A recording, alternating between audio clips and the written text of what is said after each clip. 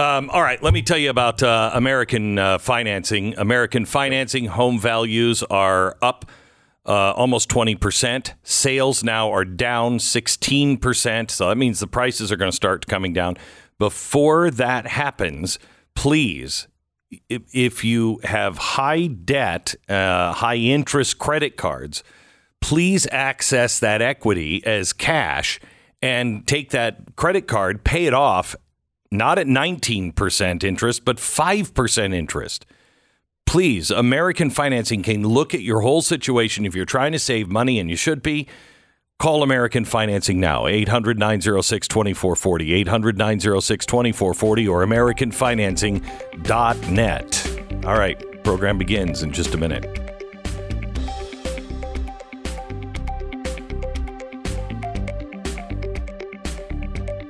15 seconds.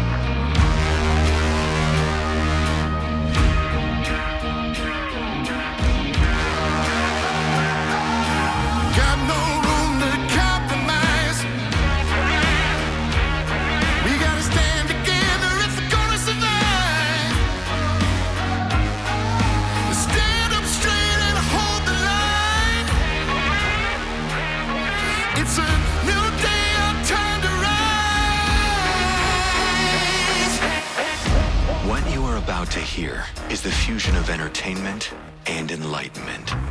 This is the Glenn Beck Program. You know, you can pass all the laws you want, but if nobody enforces them, what good is it? You can have all the cops you want, but if they don't respond,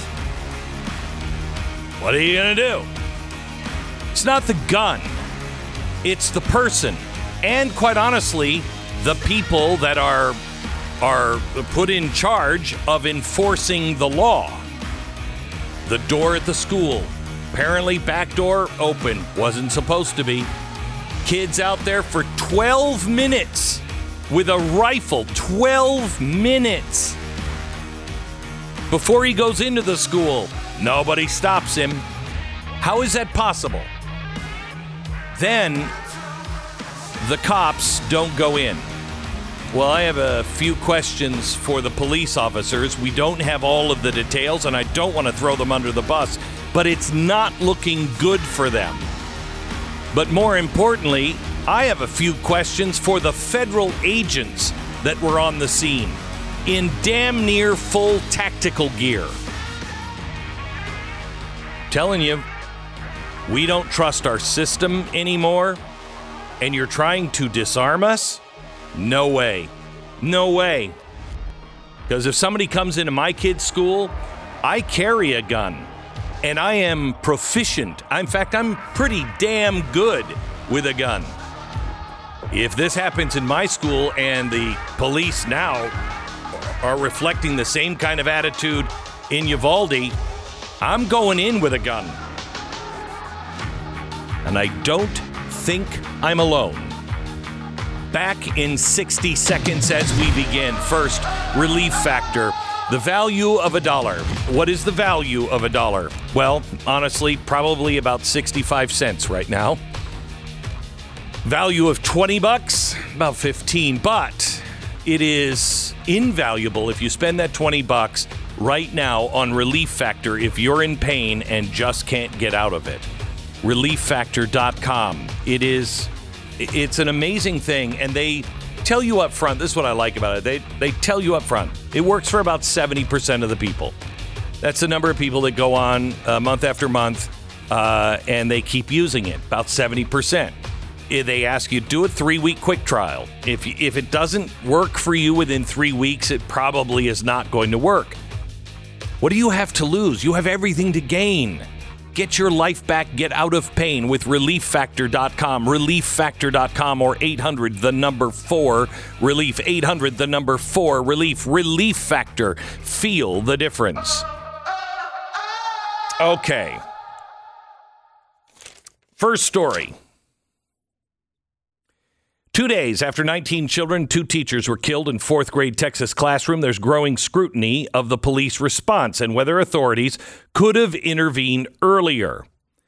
Regional Director with the Texas Department of Public Safety, Victor Escalon Jr., said at a news conference Thursday the shooter was not confronted by anyone as he entered the elementary school in Uvalde, contradicting earlier reports. He said officers arrived on the scene 4 minutes after the shooter entered the building and that the gunman was killed approximately an hour after arriving at the campus. Now, remember, this kid didn't just show up at the school. This kid ran his truck into a ditch, started firing at a funeral home and people who were attending a funeral.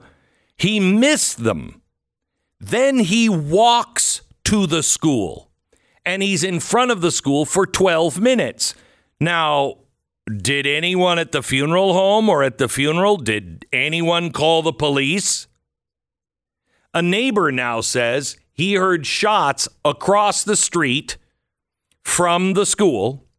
He looks out and he sees the gunman.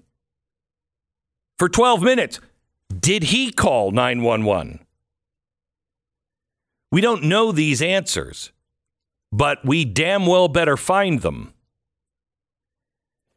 People are starting to get very angry, and they have been angry for a while. They were angry as the police sat there and did nothing for about an hour. Now, here's the thing. According to Rose Gomez, she heard about the school and the shooting, and that's where her children are. In 2nd and 3rd grade. She heard about it. She drove 40 miles to Robb Elementary School. When she arrived, she said the cops were just standing outside the fence. They weren't going in or running anywhere.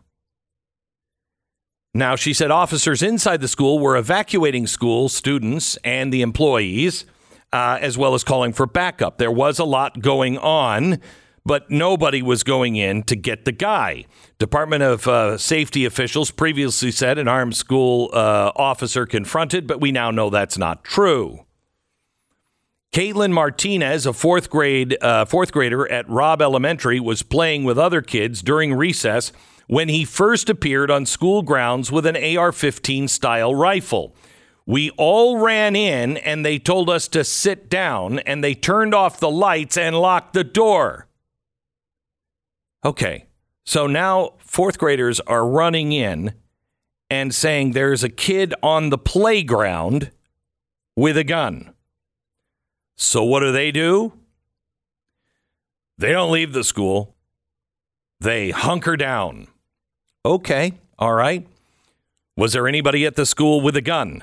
Was there any police officer, any safety officer with a gun? Caitlin said 3 police officers eventually came to the door of her room, which is near the end one, in where Ramos locked himself in. They told us there was a gunman, so we had to evacuate and we had to run to the parking spaces. Outside, she found her mother. Ms. Gomez, a farm supervisor, was also waiting outside for her children. She said she was one of the numerous parents who began encouraging, first politely and then with a little more urgency, police and other law enforcement to enter the school sooner. After minutes, she said, U.S. Marshals put her in handcuffs and telling her that she was being arrested for intervening in an active investigation. Ms. Gomez said she then convinced a local Uvalde police officer whom she knew to persuade the marshals to set her free.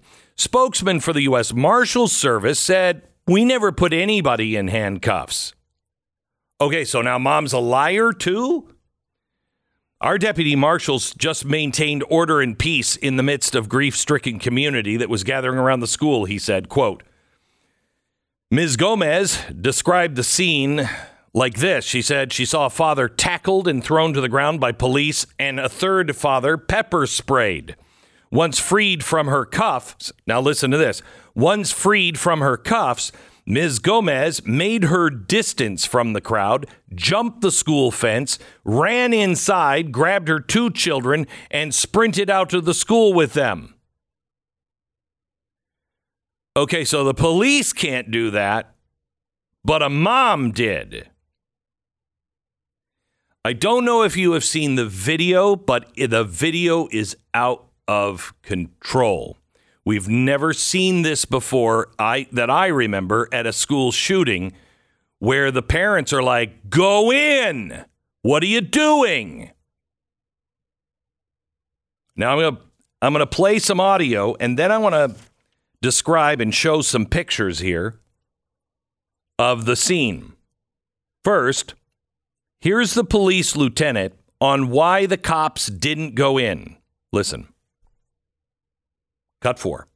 There was multiple officers that arrived on scene. There was 3 officers that arrived that made entry at one of the entrances where the gunman actually made entrance to. We had another 4 officers that made entry at the other entrance of the school. So there was officers inside that school. As they were taking gunfire, they were also calling in for reinforcement, backup, tactical teams, snipers, any additional personnel that could arrive to assist to not only with the situation, but also to assist in evacuating students and teachers. At that time, that's when a U.S. Border Patrol tactical officer arrived, also with a Uvalde County Sheriff's deputy, as well as 2 additional Uvalde Police Department officers were able to go into that classroom with a ballistic shield as cover. And of course, we know that one of those officers, an agent, actually was shot, was grazed at the top of the head, but they were able to shoot and kill the suspect. But don't current best practices, Lieutenant, call for officers to disable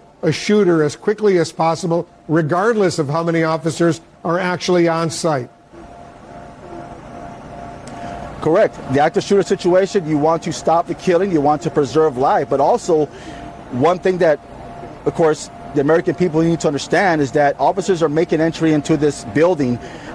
They do not know where the gunman is. They are hearing gunshots. They are receiving gunshots. At that point, if they proceeded any further, not knowing where this suspect was at, they could have been shot. They could have been killed. And at that point, that gunman would have the opportunity to kill other people inside that school. So they were able to contain that gunman inside that classroom so that he was not able to go to any other portions of the school to commit any other killings. Yeah, but you knew where he was in the classroom. You knew where he was. So the first guy's in where they don't know who the gunman is or where he is. Okay, I buy into that. But he was in the classroom and he had killed everybody. I don't know.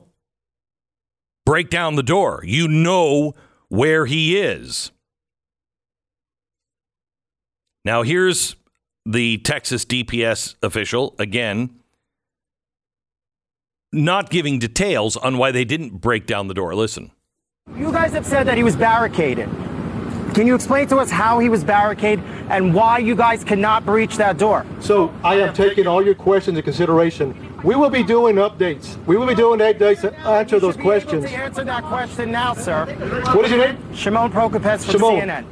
I hear you. Because we've been given a lot of bad information. So why don't you clear all of this up now and explain to us how it is that your officers who were in there for an hour, yes, rescuing people, but yet no one was able to get inside that room. Shimon, we will circle back with you. We want to answer all your questions. We want to give you the why. We'll circle back. That's our job. So give us time. I'm taking all your questions. I'm taking them back to talk to the team. Can you tell us how the door was barricaded? Look, thank you for being here. Okay. We'll talk. Here's the problem. Here is the problem. It is much greater than just this shooting. And we are on the precipice of chaos in this country. Total chaos. Here's why. I hate to be the one to break the news on this news to you, but here it is from BuffaloNews.com. Law enforcement officers are investigating whether a retired federal agent had 30 minutes advance notice of a white supremacist plan to murder black people at a Buffalo supermarket. 2 law enforcement officials have briefed the Buffalo News. Authorities believe the former agent, believed to be from Texas, was one of at least 6 individuals who regularly communicated with an accused gunman, Peyton Gendron, in an online chat room where racist hatred was discussed. The 2 law enforcement sources with direct knowledge of the investigation stated these individuals were invited by Gendron to read about his mass shooting plans and the target location 30 minutes before the gunman arrived on the scene. The FBI has verified that none of the people that were on this chat room with him 30 minutes prior, none of them called law enforcement to warn about the shooting. Okay, all right. So who's this agent? What was this agent doing? Please, dear God, don't tell me he was an undercover agent. Why was he on? If he and the other 6 people on the phone, they are accessory to murder, and they should be charged like that. But I'm telling you right now, let me show you a picture. I'll describe it if you're just listening to us on radio. Let me show you the pictures here. Now, that man is a U.S. Marshal. This is in Uvalde. He is almost fully loaded with tactical gear. He's wearing a helmet. He's got a vest on. Look at the gear that he has, including high-powered weapons. Show me one other picture. This one, you see what is probably a fully automatic weapon in the hands of this federal marshal. He is standing outside with the parents with a yellow plastic taser in his hand, getting ready to tase the parents.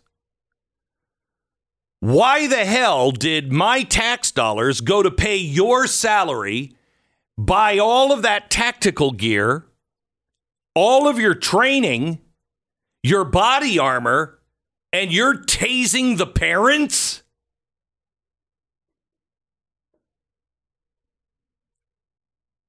When the average person doesn't have faith in anything, we arrive to the moment of the Bubba effect. Don't know what that is? I'll remind you in 60 seconds. Babysitting, bike repair, lemonade stands, lawn mowing services. These are the few of the businesses that kids have already started, and they did it after reading the Tuttle Twins and their spectacular show business. We are not teaching our kids how to do business. We're not teaching our kids how to survive, especially in a free market system. Who cares if my kid, starts a business? Well, you should care. You should care, because they're going to be the ones that are taking care of the country after we're gone. They're the ones that in a very short order are going to have to go out and make a living. And there is a real gap between the magical world where mommy and daddy and their teachers do everything for them and the real world when they have to take care of themselves. Every house should have this book. That's why they're making it for free right now. All you pay for is shipping. It's the Tuttle Twins and their spectacular show business. It teaches your kids all about business. It teaches your kids the stuff that my kids are learning now in high school. Barely.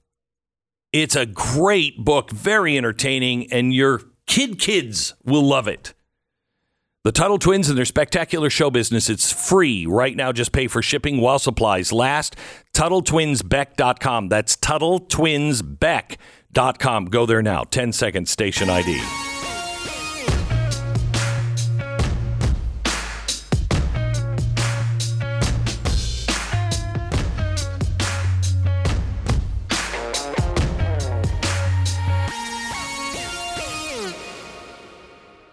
a fascinating thing to watch this develop because it really started as the heroes of the police and the Border Patrol that did all these amazing things. And that has switched. The narrative has switched quickly. I think you're right, though, to be a little hesitant to make sure we understand what the facts are. There's no reason. We don't need to solve this today. What we need to do is get the right information and then make a judgment on it. I'm just so tired. It's hard to understand, though. Everybody jumping to conclusions. I'm tired of everyone giving me bogus information because it will help their political side. Great. I can't hang on. Just one more thing. The story that has affected me the most in all of these is the fact that the teacher who died with her students, her husband died, and they left behind 4 children. He died of a heart attack after.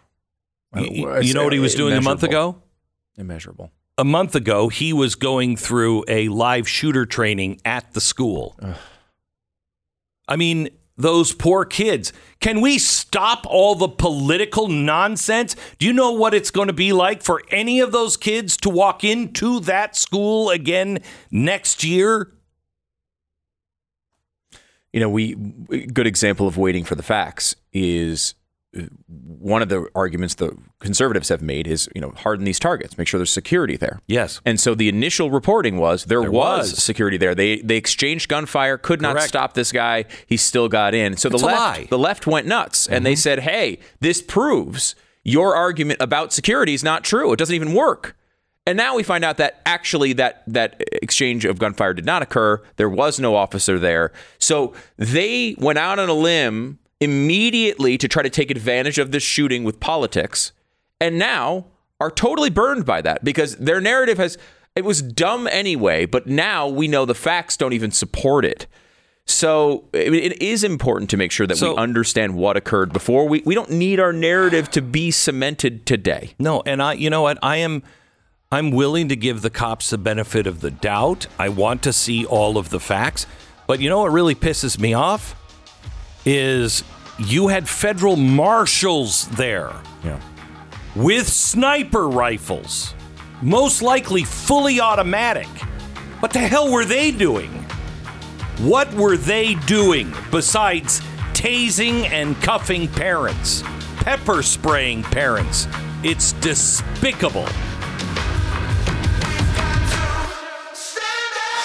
The Glenn Beck Program. American Financing, NMLS 182334, www.nmlsconsumeraccess.org. Okay, if you want to make home improvements to your home, maybe finish the basement, renovate the kitchen, finish up the few projects that you weren't able to get to during the pandemic, whatever it is you might need or want to do, may I remind you that those kinds of projects can be done affordably with a little help from your home, by which I mean the equity that you have gained in it. Because right now, most homeowners have seen gains of 20% year over year. That equity can be accessed as cash through a mortgage refi. It's an easy process. I urge you, please don't spend it on frivolous stuff. Spend it on something that will actually help the value of your house in case you need to sell it, or take that money and pay off your high-interest credit card bills. Please prepare yourself for what's coming. American Financing, 800-906-2440. American Financing, 800-906-2440, or go to AmericanFinancing.net. Do it now, AmericanFinancing.net. BlazeTV.com/Glenn is the place to go to subscribe to Blaze TV. Do it now and use the promo code Glenn to save $10.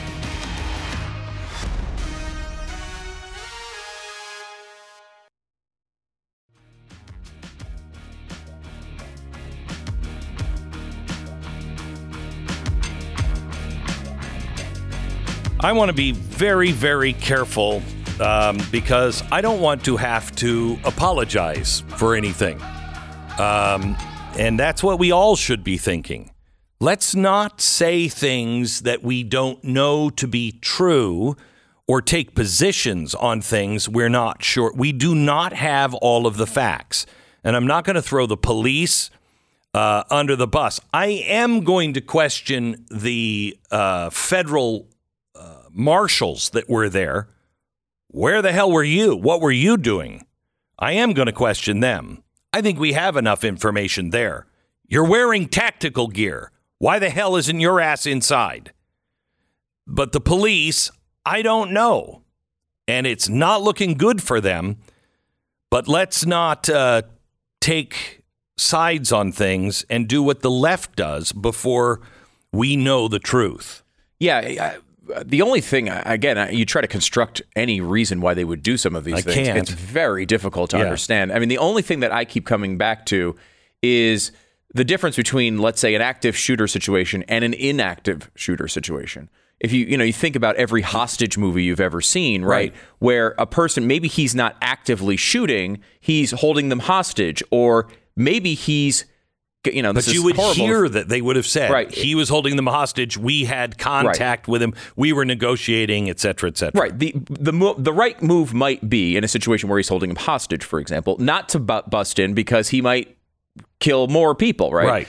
The other thought is, as dark as this is to think about, potentially he had already done the killing in this room and was barricaded in this room. Right. And therefore, the thought from the police officers may have been, hey, let's evacuate all the other kids, get everybody else out of the rest of the school. Wouldn't have taken an hour. If you had him, if you thought that he was barricaded and killed everybody in that classroom, okay, which he did except for 2, right? We do know, that was not accurate, at least, because there is a story, and it's the worst story you're ever going to hear. I don't want to hear it all, but just give me the details. Quickly, it seems like the agent said, hey, if you need help, let us know. And one of the kids who was hiding said, I need help. He heard them, came over and killed the kid. This is from another child who was in the room who witnessed the incident. Okay. It's as dark as it can possibly be, but you can construct a scenario where they believe the smartest thing to do, because there wasn't ongoing active shooting going on, was to try to protect everyone else. So, but I mean, that does. Let me ask you this. You don't know. Did this classroom have windows? If so, did anybody have eyes on the shooter or the classroom from the outside? If not, why? Second, he was locked in. Okay, is locked in. There's no shots being fired. Why wasn't at least one police officer positioned at the door, so if that door opened up, you shot the guy in the head? Okay? And then, why did it take you an hour to get everybody out? If you know you have him locked in a room, why not go to every classroom and say, out, now, go, go, go, go, go, go, go.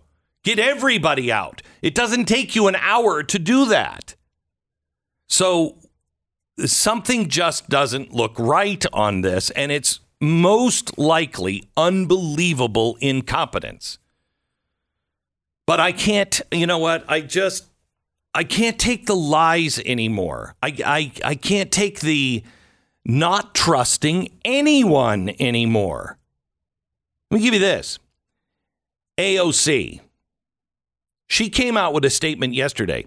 Young women are not doing this. Young non-binary people are not doing this. Trans people are not doing this. This is the issue we have. Young men are being radicalized right now. Really? Who's radicalizing them? Who is radicalizing them? I'm not the one that is turning every student in America into a protester. That would be you and the teachers' unions. By the way, you also should check your facts. Yesterday, Colorado teenager pleaded guilty to multiple charges of murder in the 2019 school shooting outside of Denver that left 1 student dead, 8 injured. Alec McKinney, who was born biologically a female but identifies as a male, pleaded guilty to 16 counts, including first-degree murder and attempted murder and conspiracy to commit first-degree murder after deliberation. Please, give it a rest, AOC. Now, the same people who are outraged by this in the Democratic Party, congressional Democrats, the Republicans and the... Yeah, well, they were the same people that pushed a bill that would have banned federal funding for school police in 2020. You don't want to arm the teachers? Because the majority of Americans now say we should arm the teachers. Yeah. 54% either strongly or somewhat support the arming of teachers and staff to respond to a school shooting. Only 35% somewhat or strongly oppose. So don't tell me about our extremist, out of step, most people want guns taken away, when actually that's not true. Common sense would be put police there. Lock all the doors. Arm the teachers. But you know who's against that? Oh my gosh. Here, and this is why, all the Democrats can be counted on not going for this solution, putting guns in schools, even though the majority of people agree with it. You know why? Because the teachers' unions. Yeah, the teachers' unions, they don't think it should be done. They're against it.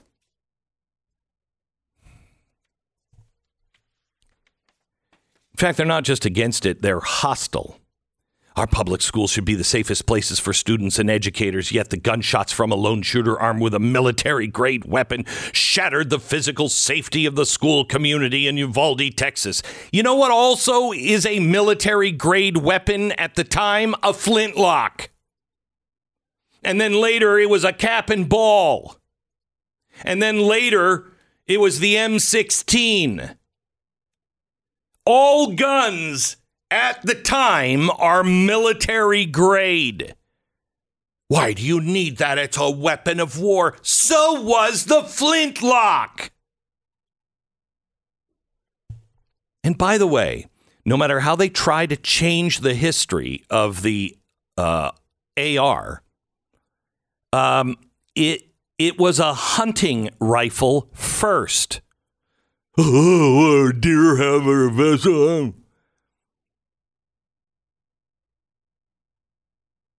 Time magazine has released an op-ed. Sometimes calls for America to return to God are couched in the language of consolation, especially after mass shootings. When 19 children were killed in a school in Uvalde, Texas, Tuesday, a Republican from Colorado tweeted, "It's times like these that we should, as individuals, communities, and a nation, turn to God for comfort and healing." Please, please, America, we are running out of time. Please turn back to God and beg for him to heal our land. Marjorie Taylor Greene of Georgia followed deflection. Our nation needs to take a serious look at the state of our mental health today. Don't you think we do? Don't you think we do? Because today, I could claim I'm a woman, do nothing else, just sit here with all the junk in my pants, but I'm wearing panties, and I could come on and say, "Hey, everybody, I identify as a..." And if you make fun of me or even question me, you're the hater. You're the crazy one. No, I don't think so. I don't think so. No. I think we should look at our mental health today. There's a reason we always hear calls for Christian nationalism rather than for common sense gun legislation from the right. As we've shown in our research, guns are practically an element of worship in the church of white Christian nationalism. White Christian nationalism? You know who knows about gun rights better than anybody else? The Native American. Because what happens when the government took the Native American guns away? Oh, they took their land and destroyed them. That's right. Why is it that Martin Luther King couldn't get a carry permit to carry a gun? Why is it? Because the local sheriff said, "You don't need that, boy. We're here to protect you." Really? They did a bang-up job. Why is it the Klan made sure that no blacks could have any guns? That way they could terrorize them at night. Don't talk to me about how it's a white Christian nationalist idea. It is a nationalist idea, I guess, because we're the only nation that has a Second Amendment, because it wasn't written for sports. It was written for a government that was out of control. You know, let me define out of control. One that is canceling everything to do with carbon-based fuel because the government is in charge of everything now. A government that has just decided to spend us into oblivion, to bail out all of the big guys, make special favors for all the people who have big money. You know, the government where you go to jail for something, but if somebody in the know, somebody that's popular, somebody that, God forbid, would do exactly the same thing or far worse in Washington, they're never held to account. But you'd go to jail.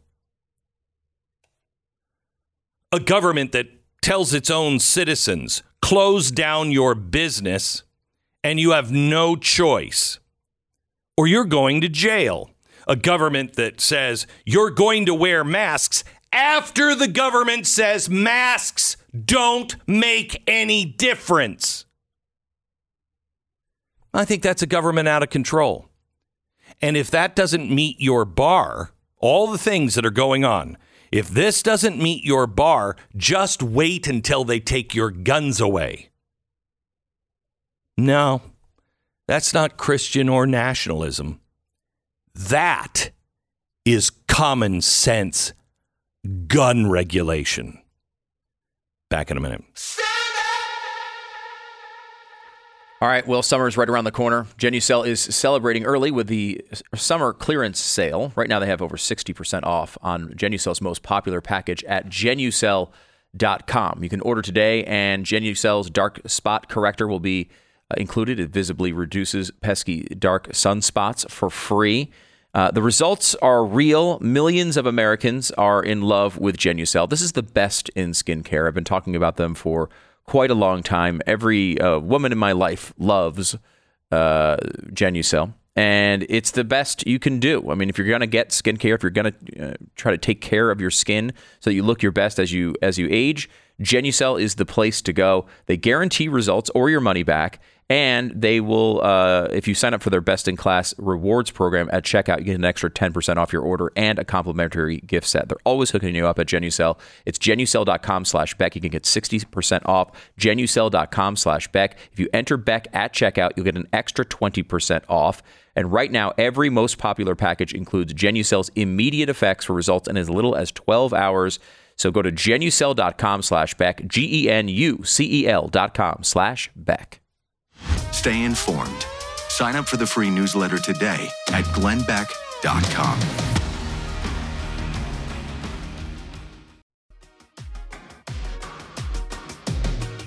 Welcome to the Glenn Beck program.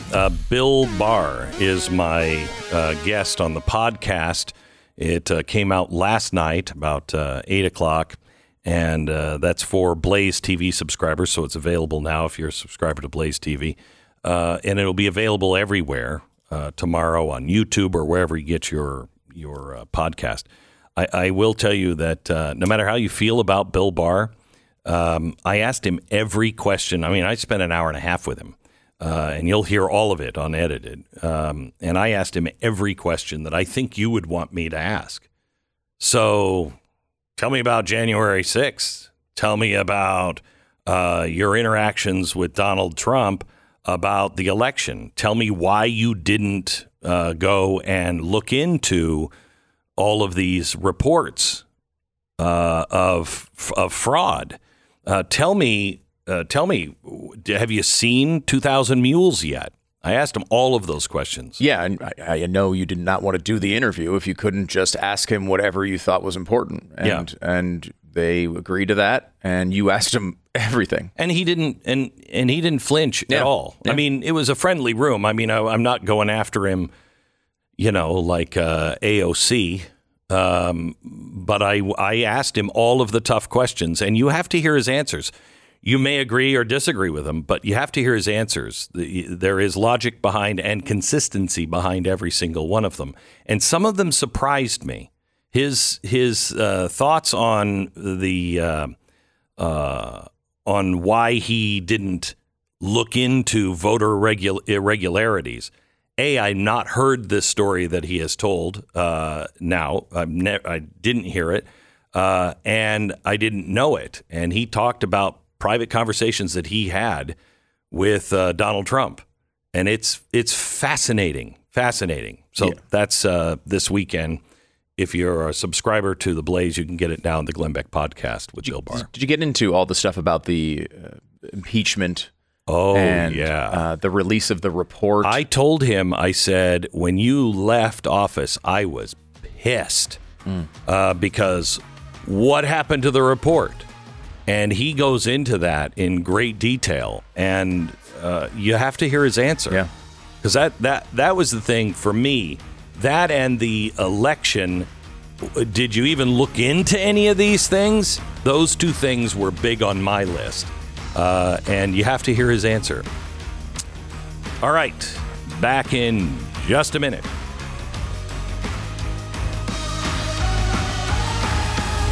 This is the Glenn Beck Program. Oh, thank you so much. Coming up, my head's going to explode probably about 20 minutes into this hour.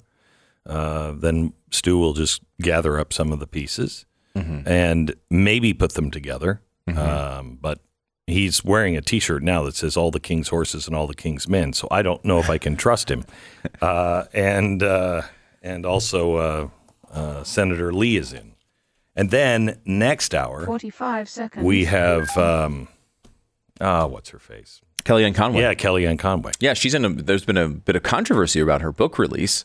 Yeah. The president... I'm going to ask her about that. Yeah, denies one of her anecdotes in the story. Yeah. And he did it bigly yesterday.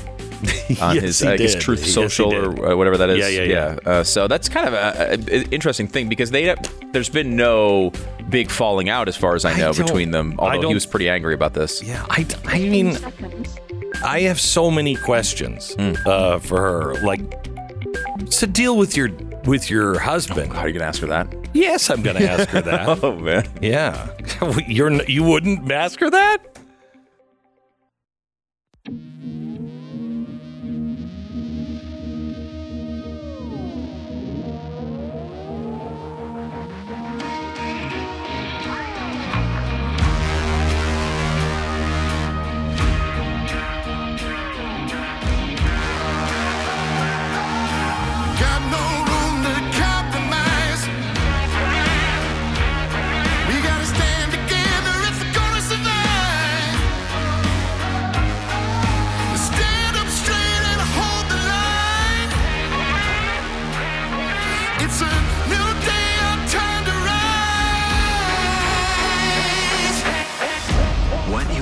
To hear is the fusion of entertainment and enlightenment. This is the Glenn Beck Program. Hello, America. With everyone that is lying to you today for political purposes, we're going to do our best to tell you the truth and what it all means. Don't believe me. Do your own homework, because I wouldn't trust the boob on the radio right now. I wouldn't trust anybody. I don't trust anybody.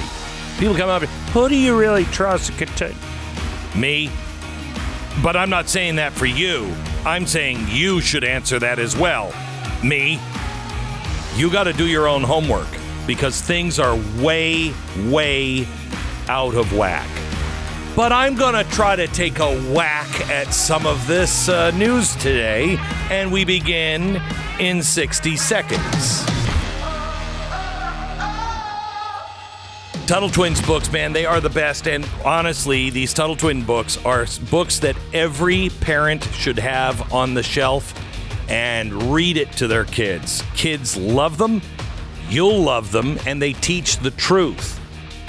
One of the books that I've asked them to make for free for you is Tuttle Twins and Their Spectacular Show Business. When you read this to your kids, or you have your kids just read it by themselves, they're going to start to think differently. They're going to understand how business works, what a dollar means, how to earn a dollar, all of the risk that it takes for you. They will understand what it takes to be an entrepreneur and start their own business. And our kids should be thinking about their own business. I mean, I thought about it yesterday. For some reason, this came up, and I thought, I am 58 now. That means 50 years ago, I knew what I wanted to do. And I'm one of the fortunate ones. But I knew when I was 8. By 13, I'm at work. Why aren't our kids motivated to work? Are we protecting them? Is it just too big and dangerous out there? Tell them. Think differently. Chart your own course. Get this new book for free. Just the cost of shipping. TuttleTwinsBeck.com. TuttleTwinsBeck.com. Alrighty then. I would like to start with Joy Reid. Not because she has any clue on anything, but because I think what she said was so ridiculously stupid, and I hear it all the time, and I would like to put an end to the nonsense. Maybe give you a way to argue it. Here's Joy Reid. Good evening, everyone. We begin the readout tonight with Republicans just tying themselves into pretzels to point the finger at every single thing but the problem, the gun, in the wake of the murders of 19 fourth graders and 2 of their teachers in Uvalde, Texas. So, the gun. We tying ourselves into pretzels to blame everything but the culprit, the gun. Now, that gun probably sat in a box for a long time. When it was shipped to the store, it was in a box. It didn't try to fight its way out of the box or the truck. When it was put up for sale to be just used by someone else, its independence lost. It didn't fire or try to shoot its way out of the gun store. No, it just stayed there idle, pretending not to care that it's being sold into slavery. And it was only at the moment that it saw children that it thought, I can make my point. Guns are people too. That's just the most ridiculous thing ever. You know, I remember during the Clinton administration, it was said that Hillary threw a lamp at her husband. It wasn't the lamp's fault. And in this case, I don't even think it was Hillary's fault. It was his and his zipper's fault. Okay? That was the real culprit there. Not Monica Lewinsky, not Hillary Clinton, not the lamp. So let's talk about the real culprit. The real culprit is the person that uses the weapon. Now, how do I know you know that? Well, because the evil United States dropped 2 nuclear weapons. Who gets the blame for that? The evil Harry Truman. The evil War Department. The evil people that flew the plane that dropped the bomb. The American people for supporting a government that would drop the bomb. The left always blames the people. You don't hear anyone saying, you know what the problem is at the end of World War II? That damn nuclear weapon. You can blame the Los Alamos Project and all the people, but not the bomb. Because the bomb wasn't at war with the Japanese. The bomb didn't have an airplane to fly it. The bomb, if it could somehow or another sneak its way on to an airplane, it couldn't just be released from the airplane on its own. The bomb didn't invent itself. So how come you're very clear on blaming the people, the evil white people of the United States, for the dropping of the bomb when the real culprit there is the bomb. Let me take one other thing apart here. This has been driving me out of my ever-loving mind. Here, cut to AOC yesterday. Realities and how we heal from our country's wounds as spreading hate, when really what it is like they don't want to be reminded of the hate that exists. And if we aren't willing to confront it, it's just going to keep growing. Are these all questions? Talking about it is not feeding it. It's not inciting it. Exciting it. White supremacy is a fact. Okay. It's not just a fact. Wait, you're saying it's true? You look at... That's rude. FBI statistics, which underreport hate crimes, police statistics, which also even all the institutions that underreport hate crimes still has white supremacist groups as by far the leading this is true. The leading driver of domestic terrorism in the United States. Yes, it's absolutely true. And do you know how they get there? No. They count terrorist groups and terrorist activities that include only the white supremacy groups in prisons. So if there is a Hispanic group in prison that is having an uprising in prison or killing people in prison, they don't count that. Okay, they don't count that. Only the white supremacist groups get counted in prison. In prison. That's the lion's share of all of those stats that you see. That white supremacists, they are behind most. They've killed more white supremacists have killed more people than anybody else. Remember that? Yeah. Just came out? Mm-hmm. Yeah, I looked it up. You ought to look it up, Stu, because it's great. You're a statistical monster. You love this stuff. Oh, yeah. Oh, yeah. Oh, yeah. That's how they get that number. They count the number of people beaten and killed in prison by white supremacists in prison. So, because usually what you see when you look at the FBI statistics, for example, what you see is that the biggest victim of hate crimes are Jews. Yeah. Right? And now look, white supremacists seem to hate pretty much everybody. Oh, yeah, sure. But the anti-Semitic attacks don't necessarily come from white supremacist organizations all the time.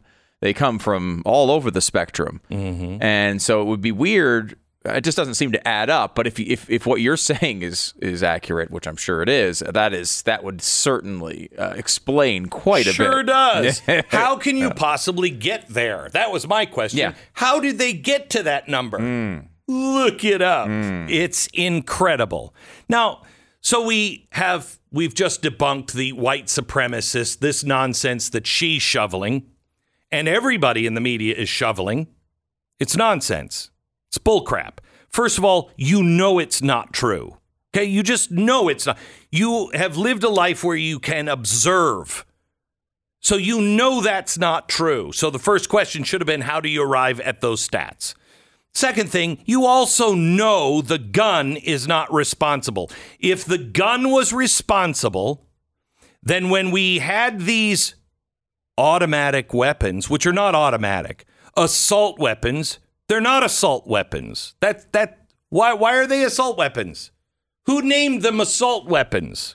It's not what they were. They were hunting rifles, and they were out for sale in the 1950s. Okay? As hunting rifles. Why didn't we have all these problems back then? They were available. Why didn't we have just more people with flintlocks just killing people randomly, even if it wasn't a mass shooting, just one? How come we didn't have that? It's not the gun, unless the guns all were so enslaved back then that they were convinced they didn't have the power to shoot the white oppressor. See, it's the people. For instance, you don't blame the nuke. You blame the people who have the nuke, right? For instance, a lot of anti-Semites say that Israel shouldn't have a nuke. Well, Israel doesn't claim to have a nuke. We all know they do. but they don't claim to have any nukes. Is anybody really afraid of Israel dropping a nuclear weapon? There's a greater chance that Russia drops a nuclear weapon. And what's the problem with nuclear weapons?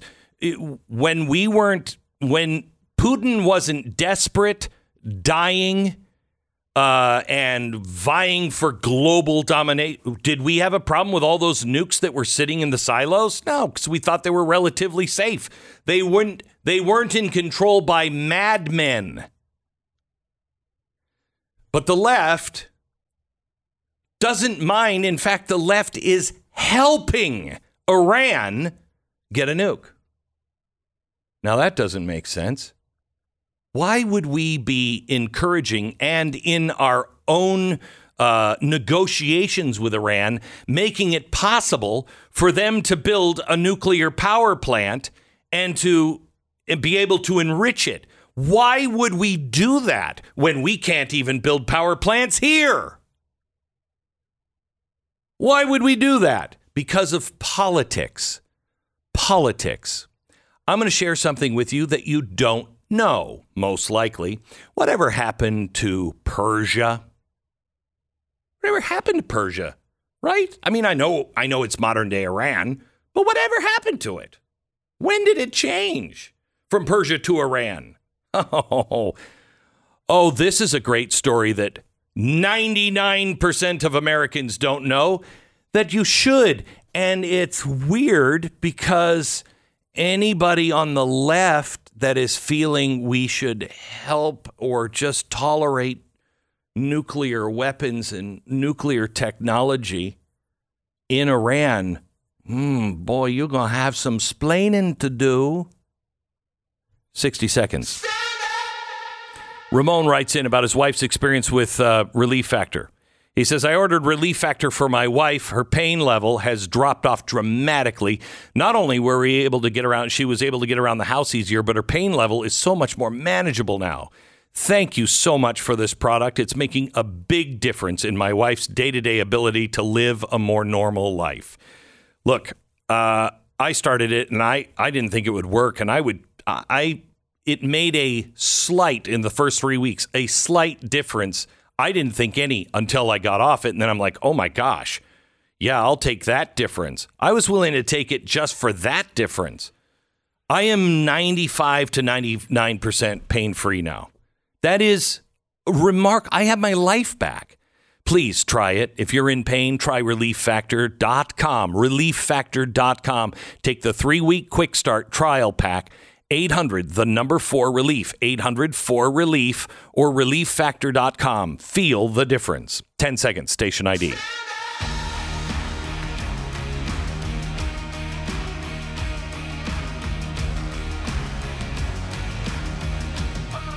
So I asked the question of myself, what happened to Persia? And Google is around, so it's pretty easy to kind of just Google search, Persia. Persia was actually kind of retired. So the Grand Mufti of Jerusalem, the head of the Islamic movement back in the 1940s, so he could present a gift to Hitler. You see, he read Mein Kampf. He loved the idea of what Hitler was doing. And so he started telling everybody about how great this is. Maybe we could even build some of these concentration camps here. They were going to build concentration camps all over the Middle East. And who he convinced to be a really big supporter were the people of Persia, at least the leadership of Persia. And we have pictures in our vault of the meeting where they actually gave Iran, if you will, as a gift to Hitler. You see, Persia went away because they wanted to rename it something meaningful to show their solidarity with Adolf Hitler. Iran, translated, is Aryan. Adolf Hitler, we are your Aryan nation. Now, that's not the people, that's the leadership that did that. The Islamic leadership that did that. And they formed little little death squads. This is from World War II. If you're watching, I'll describe it to you. It's a fez. It's a green fez. We have a green one and a red one. This was a elite SS Muslim unit, and their main job was to round up and kill the Jews. I didn't know any of this stuff. Had you heard this? By the way, just to add insult to injury, I'm going to show you the inside of the fez. I don't know if you can see it here, if I can catch the light, barely.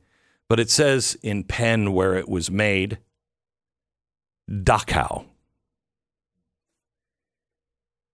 So now, you know that when they say the Jew will not be able to hide behind a tree or a rock, for the tree and the rock will say, quick, there's a Jew hiding behind me. And when they say they'll burn in the fiery furnace of the Islamic fury, and then they say they're building a nuclear bomb and they are going to use it first on Israel, is it the bomb that we worry about, or is it the people that are using it? If you say you're against weapons of war, that's probably the biggest one yet. Do you have the same kind of zeal for the nuclear missiles that have been in our ground forever and we're not going to use them? Or Russia? Why weren't you out protesting Russia when Putin seemed halfway a killer, but halfway sane? And why are you helping Iran do that? Because they're madmen who have a history of wanting to eliminate all the Jews. It's in their name, Aryan. And they say they're going to use it. The reason why nobody does this and the reason why people are not consistent is because of politics, even on our own side. You're for one person one day and then they do one thing and they're the enemy. Wait a minute. Do we disagree with what that person just did? Because they've done a ton of stuff that's really great. Do we force them to walk in lockstep? We shouldn't, because that's what the left does. You have to agree on because it's a religion. They can get away with lying, cheating, and stealing because their religion says if it's good for the collective, if it's good for the ends, doesn't matter what we do. It should to us.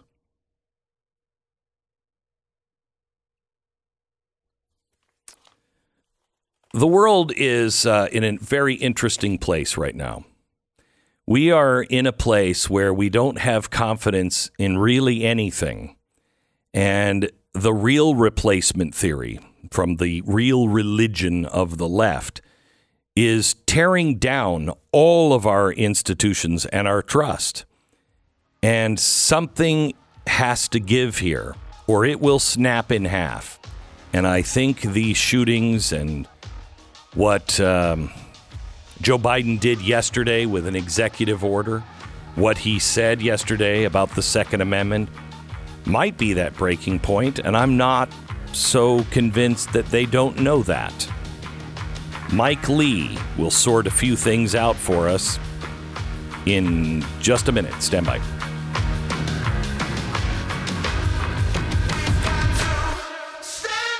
So I got whatever. I just got a letter in from Maria. She wrote in about Rough Green. She said, "Glenn, I have to tell you how much I love this product. Our dog really had bad skin allergies, and we had tried everything, all the recommended treatments, everything that the vet told us to do, but nothing worked. She had a really bad smell as well. 3 days into the trial, we noticed a difference. It's been almost 2 weeks, and the odor is gone, and there's no more itching. Her red bumps are all but gone. Definitely worth the price." The folks at Rough Greens are so confident that your dog is going to love this. Now, this is not a dog food. It's something you sprinkle on the dog's food, and it has everything that they need in the right dosage. And they've made a special deal because they know if your dog eats it, you're going to see changes week after week and month after month. I mean, I still see changes in Uno today, and he's been taking this stuff for 2+ years. Get your first bag free. All you pay for is shipping. Go to roughgreens.com/Beck, ruffgreens.com/Beck, or call 833-GLEN-33. BlazeTV.com/Glenn is the place to go to subscribe to Blaze TV. Use the promo code Glenn.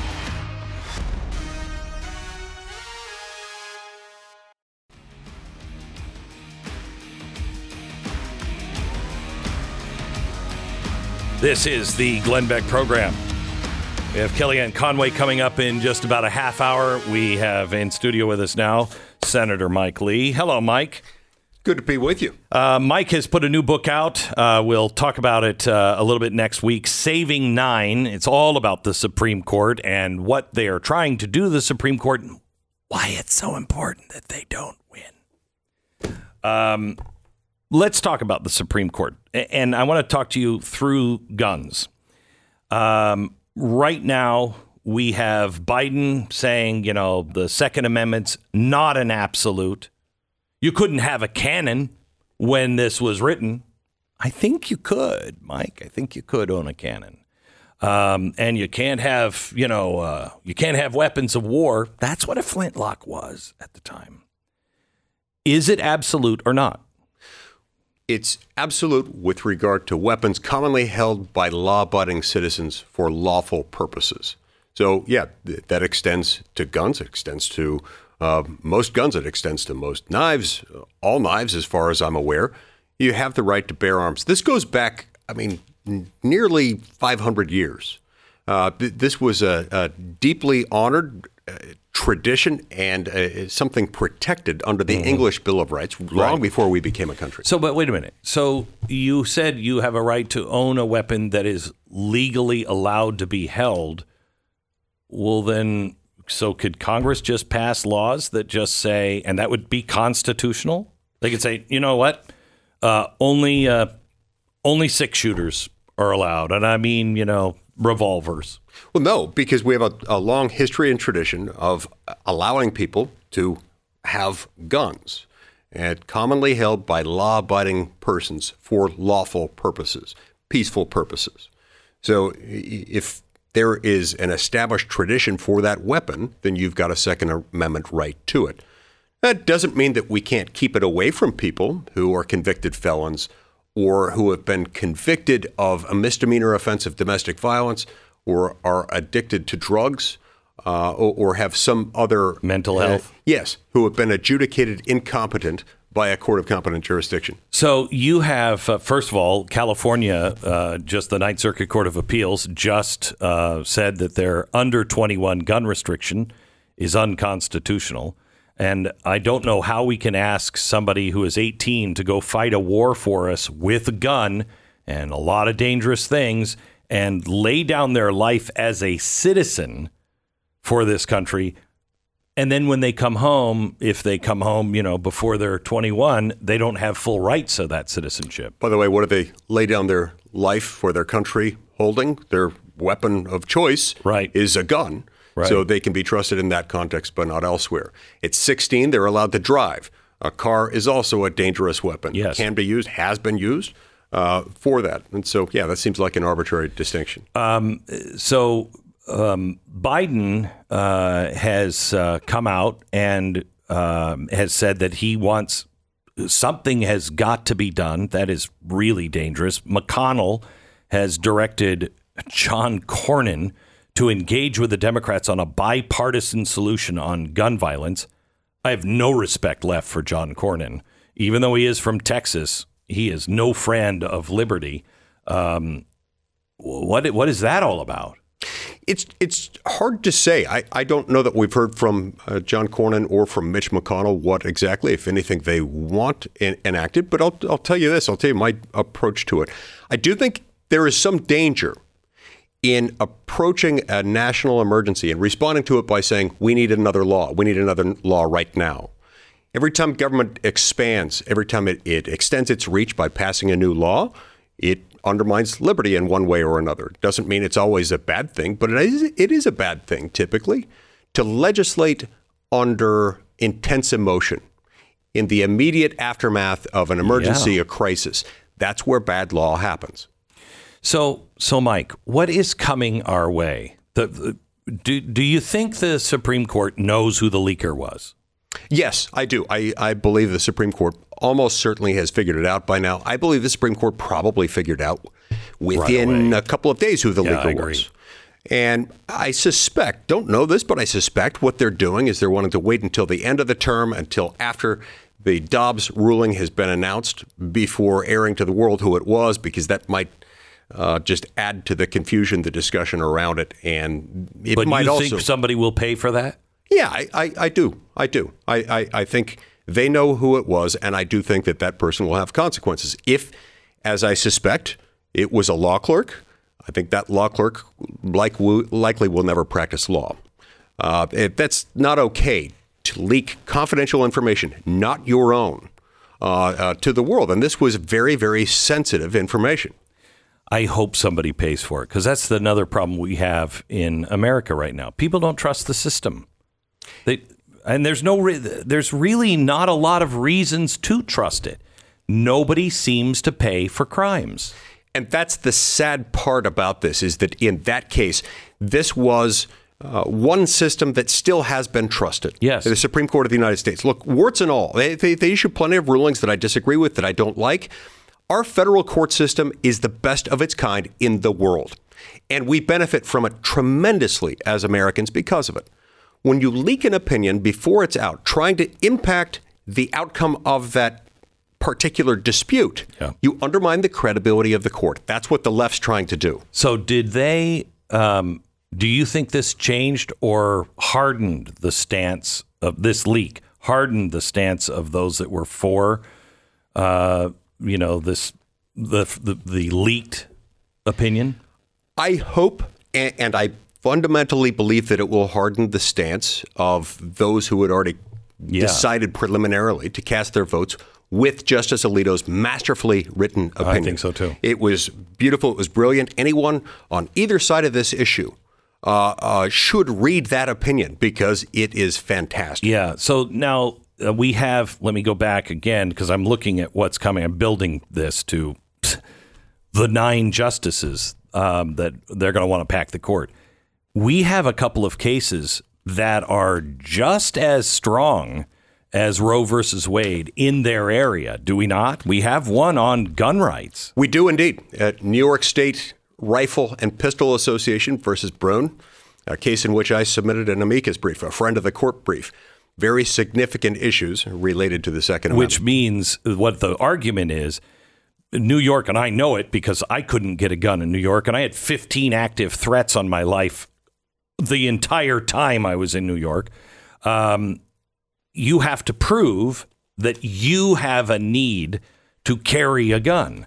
An exceptional need. Yes. You have to prove that you are differently situated than most citizens, and that you have this heightened need to it. What they're doing is taking a generally applicable right that the founding fathers gave us and said, okay, this obviously can't be for everyone. It can't even be for most people. And in fact, we're going to make it only available under exceptional circumstances. It's rather the opposite of a right. Right. So we have that coming out. Anything else that's real controversial that you think they will? There are some administrative law decisions coming out that I suspect, could end up having some bearing on the ability of the executive branch agencies, unelected, unaccountable bureaucrats, to make law. Okay. But the gun one and abortion could ignite the streets. And then also start a push for packing the court. Yes, that's what they do. And Glenn, that's why I wrote my book, Saving 9, which is available on pre-order now. You can buy it on Amazon now, Saving 9. I started writing this over a year ago because I predicted this very thing happening.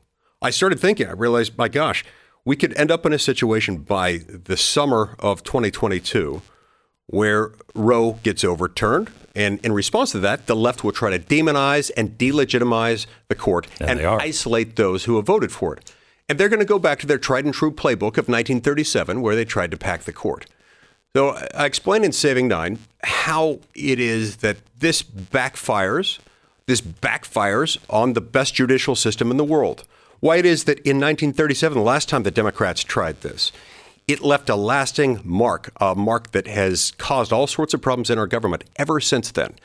The threat of court packing, even though it didn't succeed there, influenced the court. It harassed and intimidated the court to the point that the court deferred blindly to FDR and changed the law. So FDR did this, but the Democrats, generally speaking, were against it. It was the Democrats that were fighting, along with the Republicans, fighting FDR on this. You don't have that situation now. You don't have that situation now. And in fact, the very same Democrats who have for decades decried court packing, they're ashamed that their party did this, are now changing course. They're now back on board. Look, Joe Biden, when he was in the Senate, called it a boneheaded idea. It was a boneheaded idea when FDR did it, and it would be a boneheaded idea now. Right. His words, not mine. Ruth Bader Ginsburg, just a couple years ago before she died, said essentially the same thing. Democrat after Democrat had said this. But now they're ignoring all of that. Now they're saying, but we have to do it. And that's because, in my opinion, the Democrats are not Democrats. They're more Marxist revolutionaries. Because this is, once you lose this, you're done as a nation, are you not? Well, yeah, you're done, at least as a nation that lives under the rule of law. Because in order for the rule of law to work, in order for a Republican form of government to work in a constitutional republic like ours, you do have to have a neutral, independent arbiter of what the law means when people disagree as to the law's meaning. You lose that if you pack the court, because the court then becomes a political football. It stops resembling a court and starts to resemble the intergalactic Senate in Star Wars with so many people it can't be managed. Right. One last thing I want to talk to you about, the Durham case. I just talked to Bill Barr, and he told some fascinating behind the scenes stuff. That's a podcast that's out today. And I was really actually angry with him that, where was this? And he had really good explanations for all of it. He said that he knew that Durham would continue, but we're looking at now it looks like it's tying right directly to Hillary Clinton. I mean, it looks bad for Sussman and the Clinton campaign. However, the jury is from Washington, D.C. There are two donors to Hillary Clinton's campaign. It's a very tainted jury. Is there anything that, if the facts are there and the jury dismisses it, it's over, right? Yes. That is a central feature of our system. Correct. When a crime is prosecuted, you've got a jury, and the jury makes a decision. The jury's decision is unreviewable. So then, if they don't pay, again, if nobody pays for this, how do we retrieve? Yeah, that's a good question. So it's true, the jury's decision in that case is unreviewable. Those are protections we offer for the individuals accused. And it should be, and I agree with double jeopardy shouldn't happen. But when you get a jury that decides not to convict for whatever reason, that doesn't mean the facts go away. It doesn't mean the evidence isn't there. It doesn't mean the American people can't, won't be, and shouldn't be informed by the evidence presented to the jury. We still will have that. Okay. I have one more question for you, but I got to take a quick break. Back for another moment with Mike Lee. The name of his book is Saving 9. You can get it now. Some decisions are really obvious. Don't ever say that a boat is unsinkable, right? And if you do say that, don't book a third-class ticket. I'm just saying. If you're paying too much to woke companies for your phone service, switch.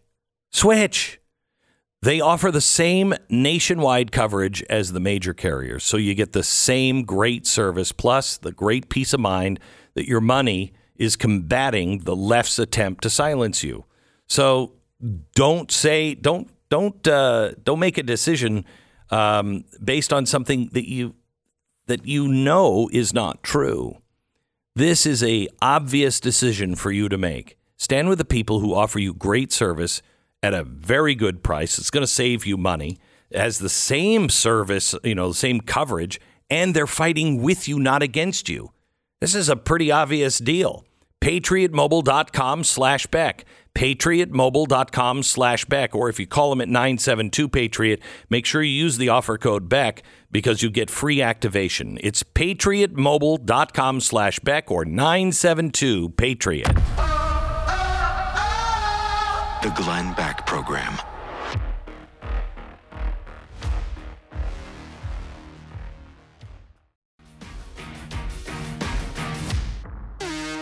This is the Glenn Beck Program. Mike Lee is joining us here. He's going to be on the podcast next week. He's got a brand new book out called Saving Nine. It's all about packing the court, why it's a really bad idea. But Mike, I want to ask you, the Republicans have one shot. One shot. Are we going to actually see a strong Republican Senate and House if you win? Are we going to see people actually standing up? Are we going to have more of Turtle Face? What's his name? McConnell. Yes, we are. And we are because we have to. We are because we realize this is Are people the last making shot. Plans? Are they? Yep. There are plans. So my colleague, Senator Rick Scott from Florida, has come up with a legislative plan. My legislative plan for if we get the majority focuses first and foremost on passage of the REINS Act, which involves REINS Act is a very simple thing. It just says our laws that affect the American people have to be passed by the people's elected lawmakers and not unelected, unaccountable bureaucrats. I love It's that simple.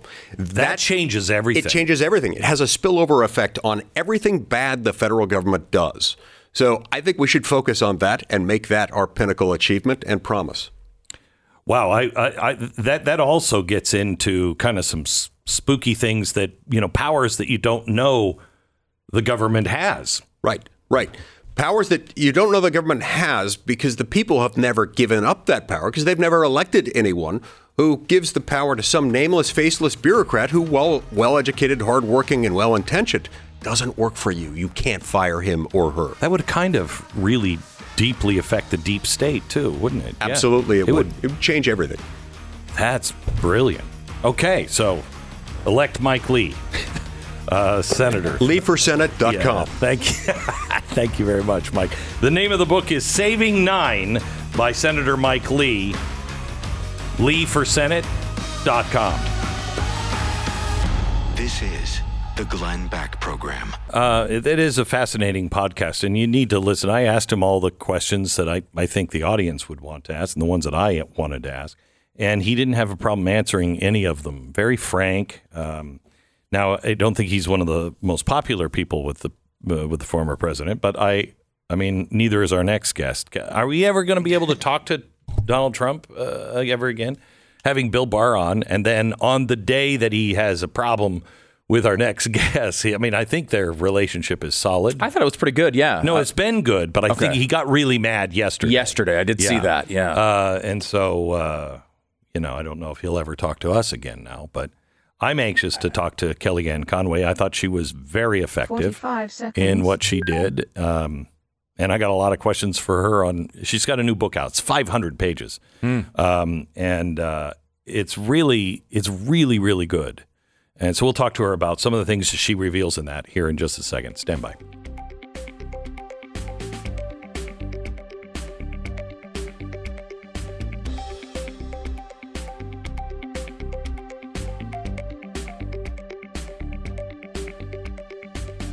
Seconds.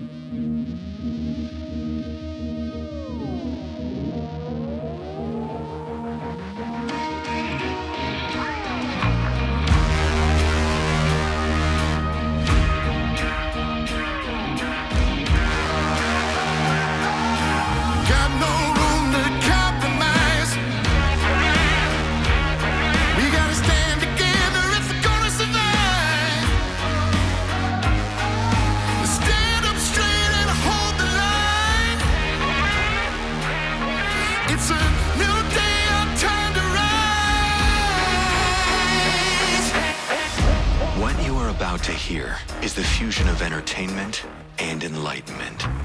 This is the Glenn Beck Program. Kellyanne Conway writes in her new book that is out now. She writes in Here's the Deal. Heading to the school year, the fall of 2018, all 4 Conway children were thriving. They were with me full-time in D.C. My mom had moved in with us to help my core 4. George was spending chunks of time in New York at the firm, where he voluntarily went from partner to of counsel role, spending his nights alone at our house in Alpine, New Jersey, 240 miles away from D.C. The numbers don't lie. During this time, the frequency and ferocity of his tweets accelerated. Clearly, he was cheating by tweeting, and I was having a hard time competing with his new fling. She goes into what those tweets, how they dealt with them, how the president dealt with them. Kellyanne Conway joins us in 60 seconds. You know, I don't know about you, but it bothers me a great deal when we have to ask people to go out and protect us or protect our country in our name. The president doesn't send them out. The Congress doesn't send them out. We send them out. And many times they're our own kids or relatives. When they don't come back, or when they come back catastrophically injured, what is the government doing? Right now, this administration is taking funds from the VA hospital and sending those funds down to the border so we have doctors down there for all of the people that we're letting in across the border. It's our responsibility to take care of our veterans. They took care of us. So may I ask you to join the Tunnel to Towers organization. Tunnel to Towers, it's T2T.org. I'd like to ask you if you would donate $11 a month to T2T. They have Operation Home Base, which gives tiny houses to homeless veterans. Every time a veteran or a first responder, police or fire, they fall in the line of duty and they have kids, T2T comes in and they take the mortgage away so the family does not have any problems, financial problems at least. Take that load off of them. T2T.org. Step to the plate, America, because our government is failing us too many times. T2T.org. Well, it is a pleasure to welcome on the program the author of Here's the Deal and former Trump campaign manager, former senior counselor to President Trump, Kellyanne Conway. Hello, Kellyanne. How are you? I'm wonderful, Glenn Beck, and thank you for having me today. You bet. Good to hear your voice in person. Yeah, thank you. So I have to start because this is I'm sorry, but this is the thing that I've always wondered. You and your husband, are you like James Carville and Mary Matlin? No, we're not. And I'm glad you asked that question because other people just write it and they presume it. That's not what this is. He was never a Democrat working against my Republican presidential candidate. That would be James Carville, who helped make Bill Clinton's career, Mary Matlin, very smart Republican strategist who worked for the Bushes and others. In this case, George and I both were of a single mind that Donald Trump had to beat Hillary Clinton and become president of the United States. George was incredibly supportive, even helpful, coming to the campaign many nights after leaving his own job a few blocks away from Trump Tower. And I write in the book, this new book, Here's the Deal, Glenn, great beach read, great Father's Day gift, get on it, folks. I write there very explicitly that people say, without Kellyanne Conway, Donald Trump would not have been elected in 2016. That's debatable, but what will never be in doubt is that without George Conway, Kellyanne Conway could not have been the campaign manager in those closing months of 2016 to the extent I was. He encouraged, if not insisted me to take my shot. George was the only person I told in the hours after Mr. Trump offered me the campaign management job, and he said, Kellyanne, you're doing this. He can actually win with you, and I'll help out more at home, and he did. And so people just need to know the facts. And George and I had something else in common, and not just as parents of these 4 wonderful children, Glenn Beck, but we had in common that we both accepted big jobs in the Trump administration. Everyone knows what my job. They saw me out there again and again. But George had accepted a position, a nomination as the head of the civil division of the U.S. Department of Justice. That's a big job. And he, did that. Now, he changed his mind about Donald Trump. This is America. We can all do that, Glenn Beck. You can change your mind about Donald Trump, about politics, about what you're having for dinner, whatever it is. But to do it in such a public way was so not George and was so not helpful to his wife and to our family. Why did he feel it was necessary? You say it wasn't like him. What? Can you get into that? Why did he feel it was so necessary? Oh, I think people who change their mind about Donald Trump and people who are already congenitally afflicted with Trump derangement syndrome, for which there are no therapeutics and no vaccine, Glenn. they feel, look around, there certainly isn't. They feel duty-bound to express that publicly because they find an immediate and equally vociferous, hungry audience in so doing. But as I put in my book, I miss the privately brilliant George Conway, not the publicly bombastic one that he had become.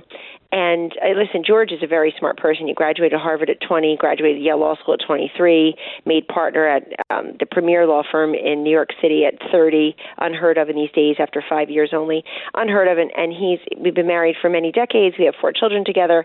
What this all comes down to is I don't understand what was happening. And the reason I call it cheating by tweeting is because of how he was spending his time. So if you have a side piece, if you have a guma, the Italians in my family, the Italian men in my family did growing up. If you had you have a mistress, you're spending time with that person, thinking about her and meeting with her and being with her and planning that and pretending you weren't with her. And I just felt this was very similar in that this consumed an awful lot of his time and his attention. And you saw what happened.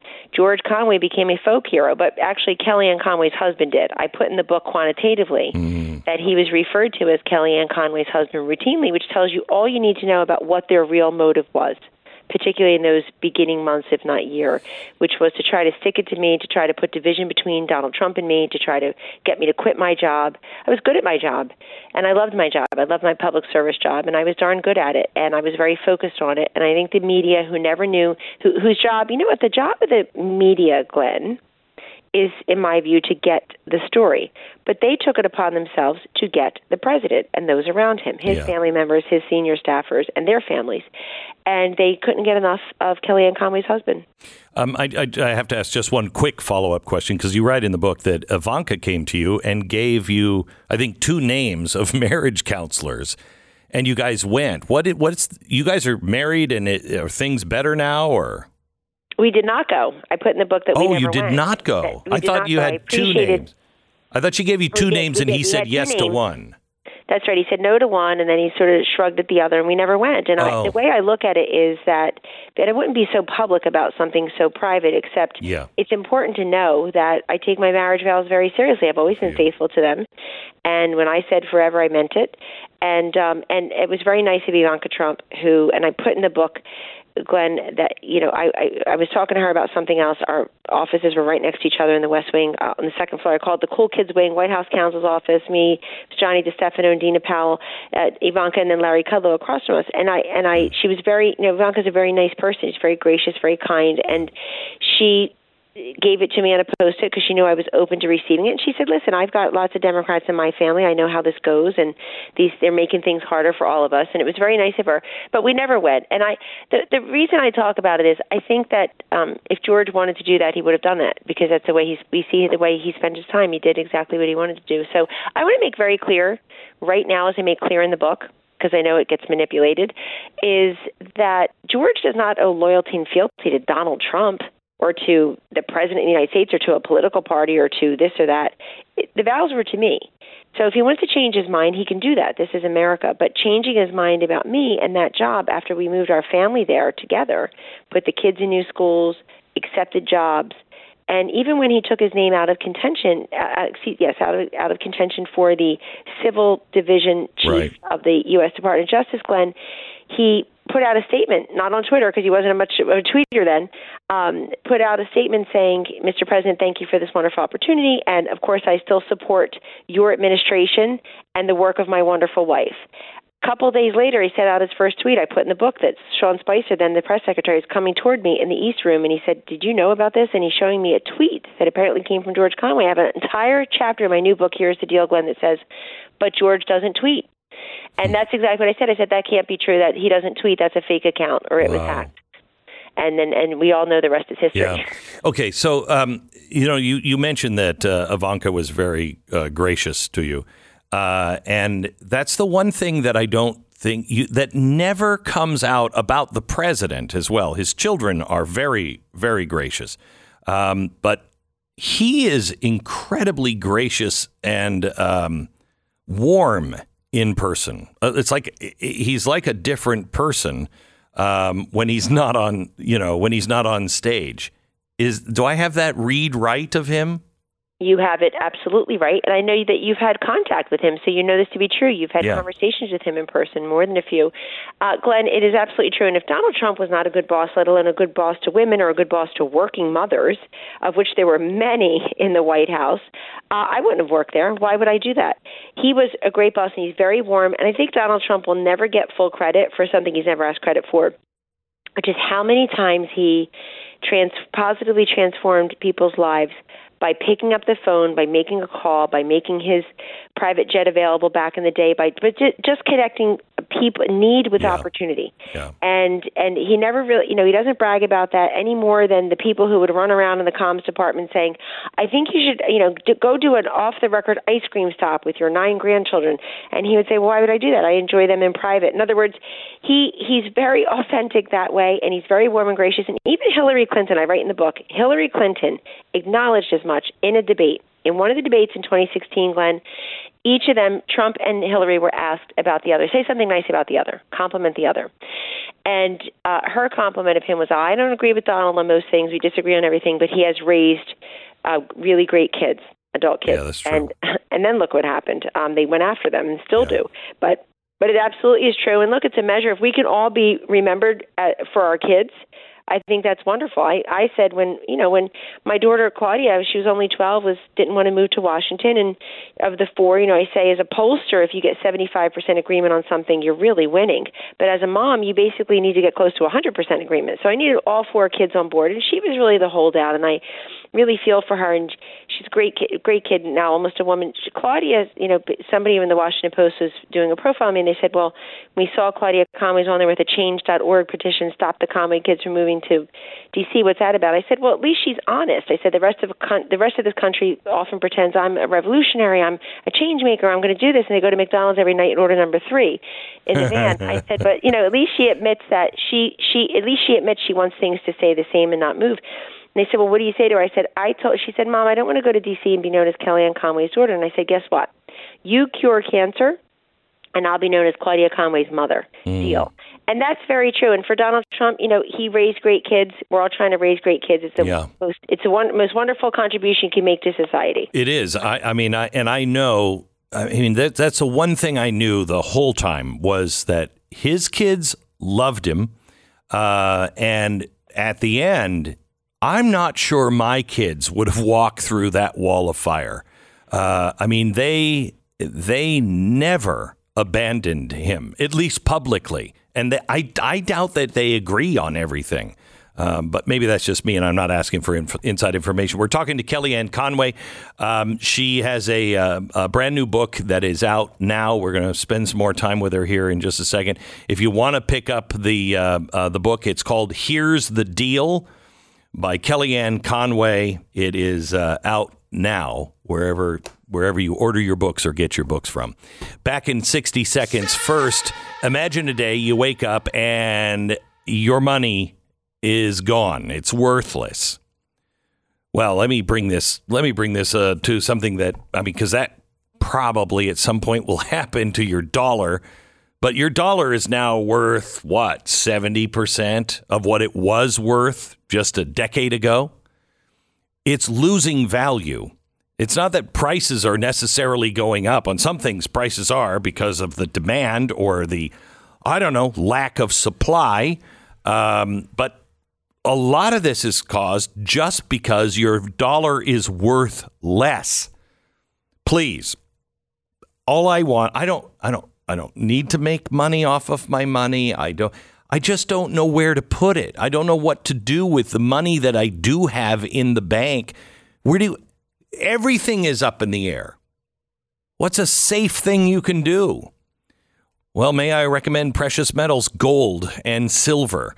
Right now, a pre-Memorial Day special that is going on at Goldline. It includes a free half-ounce platinum coin, commemorates the War of 1812. These are really beautiful. They're also including free silver with their weekly special. Call Goldline today and find out, how can I protect my future? How can I protect my hard-earned money? 866-GOLDLINE. Call them right now. 866-GOLDLINE or goldline.com. Back with Kellyanne Conway after Station ID.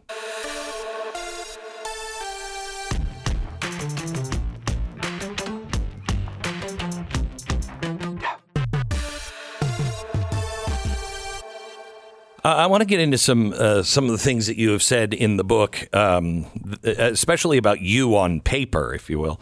And I want to talk about that. But first, can we clear up one thing? President Trump was mad at you last night because you said that something like, you aren't going to win. I don't know if you're going to win. And you told him that, and he said you didn't tell him that. No, what he's saying is that he's got a bunch of 20-somethings in his ear who print out screaming headlines from who he considers to be the fake media, and they print out the headlines that say, Kellyanne says Trump lost. Donald Trump has said he lost. In the rigged documentary, he's sitting with Dave Bossie and says, and we lost. He's explaining how that happened. It was rigged, etc. But no, what I told him was that he had every right to see. You have to read the book to actually understand. One needs to read the book, and the 20-somethings around him aren't going to read. They just read social media all day.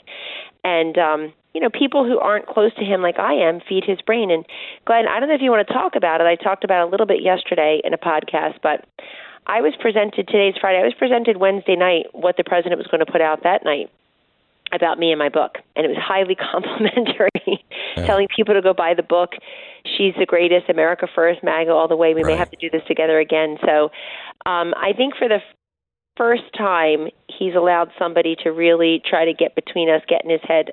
So I told him he came up short, meaning they had not produced enough evidence by December 14th. Correct. And the electors were going to certify the election. And I also told him in the 6 weeks in between, he had every right to do what Hillary done, Al Gore, and others, which is go find that evidence. Go show this state there was theft, fraud, malfeasance. And I think theft and fraud were the wrong ways to start. Because if you start with crimes, you're giving yourself this, you need to bear this very high evidence to prove. Yeah, and you'll never do it in 3-4 weeks. You got to start out with, we're hearing crazy stuff. Look at this. They won't let our people in to watch them count the ballots.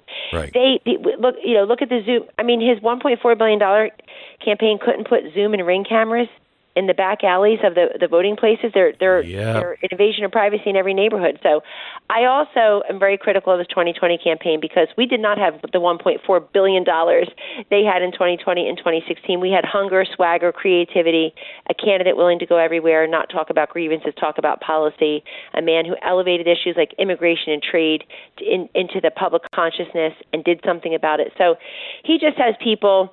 I'm sad to see it, but I also, I'm very comfortable with who I've been to him and what I've done for him over a number of years and how he has supported me too. So. I honestly, I don't think that he's, I didn't get the impression that your relationship with him was going to be in trouble. Maybe there was a disagreement, but I'm glad to hear that is the case. The election. I talked to Bill Barr yesterday. I did a podcast with him that's out now. And in it, he said pretty much the same thing. Look, after December 14th, constitutionally, that's it. That's it. And he said, you can't build that case. And I said, so did you look into all these things? He said, yeah, I looked into all of them. He said, but those things have to be decided by states unless there's clear fraud. And I said, you didn't think there was clear fraud? He said, not in the time that it would take to make that case and try that case. He said that's what they should be doing now, is looking at all of these things. And if they can find them and verify them, then it should go to court. But he's like, there was nothing you could do at that point. Do you agree with that? Right. Well, I wasn't there, but it sounds reasonable to me insofar as nothing ever happened the way as he describes, meaning he's saying, here's what could have been done to send it back to this state or that state. And it wasn't done. So I think the people calling the president on a daily basis who did not have access to him, who were sort of shut out of the White House, or he didn't really rely upon them for very much in those 4 years, they are the ones feeding his brain. This is the day that it's going to change in Georgia. This is the day we're going to get a favorable court decision. Right. And it's not happening. So I think that December 14th was the key date. And then there were other people saying, wait, January 6th would be a key date, and here's why. Okay. Hang on just a sec. More with Kellyanne Conway next. The Glenn Beck Program. Diesel prices are through the roof. That means the price of driving trucks goes up, which means the cost of delivering food across the country goes up, which means shortages, way worse than the ones we have faced so far. In fact, the world is headed towards starvation. We luckily are not headed towards starvation, but we are headed towards high prices. You don't have diesel. You're not putting diesel into the tractor. If you haven't already prepared, please go to preparewithglenn.com today. I've made a special deal to get $150 off a 3-month emergency food kit. It's long-term storage food that's specially packaged so it stays fresh for up to 25 years, and that means it'll be there when you need it, God forbid. Please, just for inflation and the cost of food that is around the corner, please prepare your family so you don't have to worry about it. Preparewithglenn.com. Go there now. Preparewithglenn.com.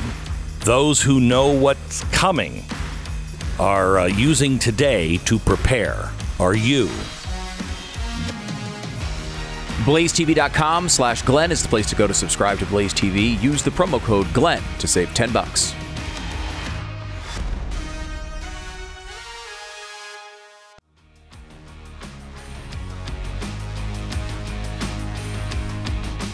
This is the Glenn Beck Program.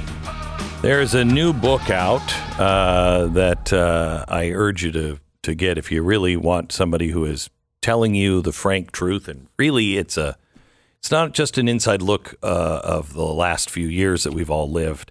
It is a look at a very powerful woman who has defied the odds and has become the first woman to manage a successful presidential campaign.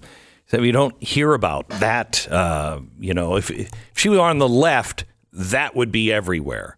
But she's on the right. So Kellyanne Conway has the new book out called Here's the Deal. And she's continuing with us here for a few more minutes. And I've got so much to ask you. Maybe we can do a podcast, Kellyanne, at some point. But I want to make sure I cover you as a woman.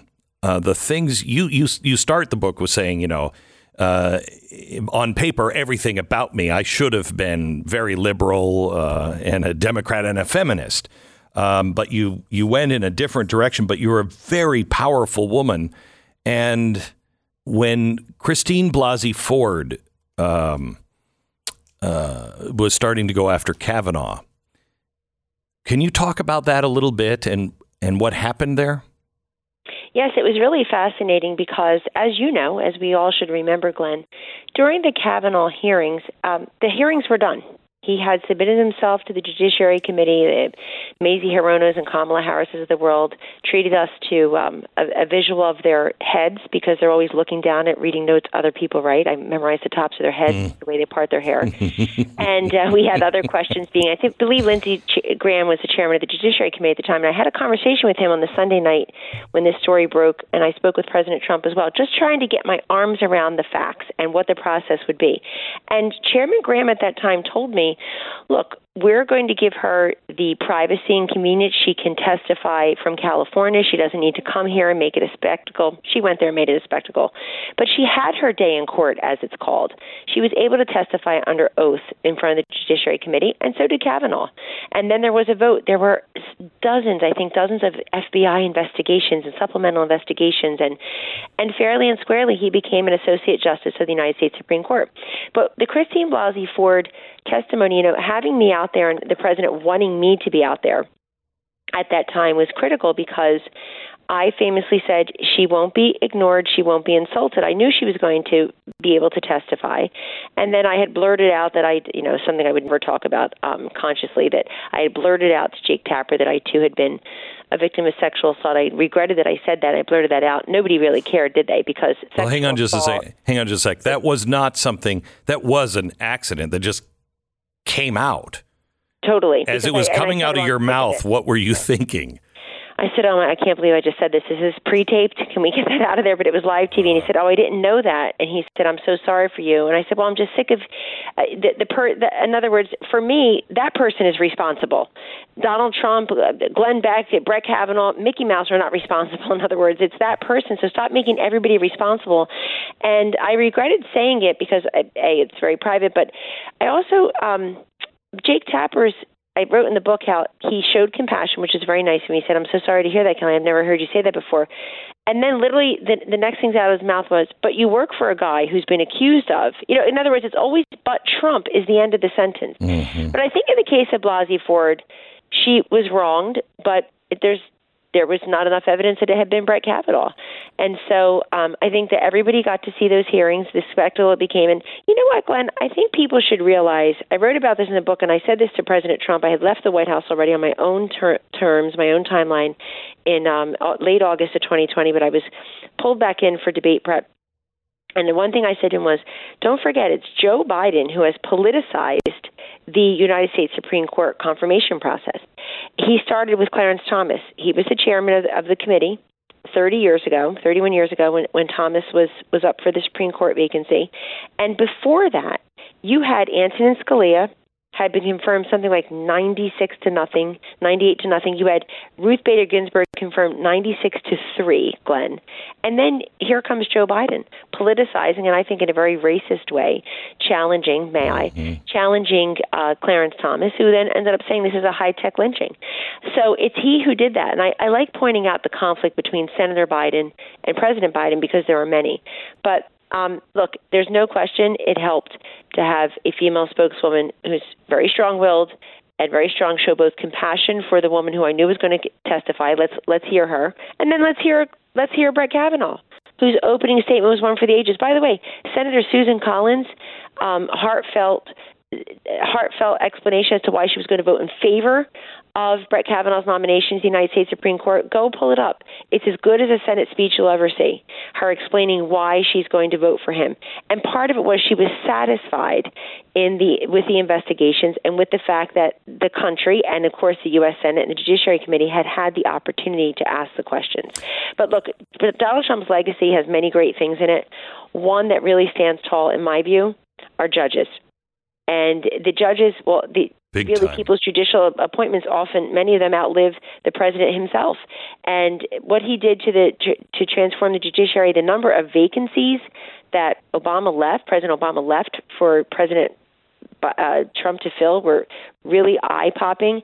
And he took advantage of that and put great men and women in there who don't think the Constitution is a piece of paper towel. And I talk all about that in the book. I also talk about how his list of 21 judges that he would nominate to the United States Supreme Court, having that list of real men and women that you can go and research them, look at it, was determinative, particularly after the Access Hollywood tape.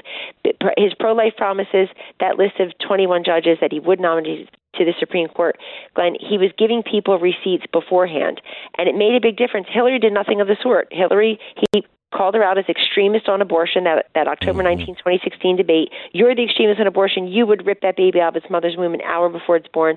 That, coupled with her refusing to even name a name that she would put on the Supreme Court, allowed us to radicalize her. As we are approaching the midterms, I think what happened in Georgia sent a message that I would hope that the president would hear. He has knocked it out of the park with all of his endorsements all over the country, except two that were very important to him, I think, personally in Georgia. And I think because the same Republicans that voted for Kemp, the same people voted for Marjorie Taylor Greene. And I think that was a message from the Republicans. We still want fighters, but we don't want to fight over the past. Is that the message that you got? Do you think the president can hear that? If he runs again, are we going to be relitigating everything in the past, or will he be able to look to the future? The 2020 election is still a major feature of most of the president's communications, his TV appearances, his social media posts, some of his private conversations. He believes that he was cheated in 2020. And I think that movies like Rigged by Dave Bossie and Citizens United do lay bare some of the questions that remain and that we should never let happen again. I agree. Bucks, all of that. Yep. I mean, there are so many improprieties. I think what happened in 2020, though, as I told him, was it's more a game of whack-a-mole. I said to him on the phone, this is not Bush versus Gore, Mr. President. I lived through that. It was part of that. This is not Bush versus Gore because that was about hanging chads in one state, really, Glenn, 2 or 3 counties when you got down to it. So it's just a much cleaner question of law and counting the votes. After 2020, he had opportunities and evidence of malfeasance and improprieties, and I don't know if it were 9, 10 different states they were pursuing. And I do think that we'll never know. I say in the book, we'll never, which apparently people around him can't just read and tell him what's in there. They just have to show him screaming headlines. And so I write in the book, we'll never truly know the full story of 2020, and I don't understand why half the country's inconsole about it, and the other half of the country, which includes all the mainstream media, Glenn, are completely incurious about it. I know. Every American should demand that we have transparent hearings on all of that. Not to, say Joe Biden is not the president or is the president, just so it doesn't happen again. We can never have this kind of doubt again in our voting systems. And I think that one of the loudest voices for what you just said, is Donald Trump. He is the loudest, most credible voice on we can never have this happen again. And he does say that. But I think what people want is a roadmap, a blueprint of what is it that can never happen again, and have like 4 or 5 specifics. And I can rattle them off. I mean, I rattle them off in my book. I rattle off in the book the questions that remain. I think Pennsylvania is a very good case study in that. And look, we still don't know who won the U.S. Senate Republican primary there. Right. Why states can't do what Vermont, Ohio, and Florida did in 2020, Glenn? Count the damn votes that come in ahead of time, have them ready, and then add them to the day of voting and tell us that night who won. Unless it's a very close race, as it seems to be in Pennsylvania, it goes to automatic. Tell us who won. Why has election day become election trimester, election season, election period? It's wedding day, it's graduation day, it's retirement day.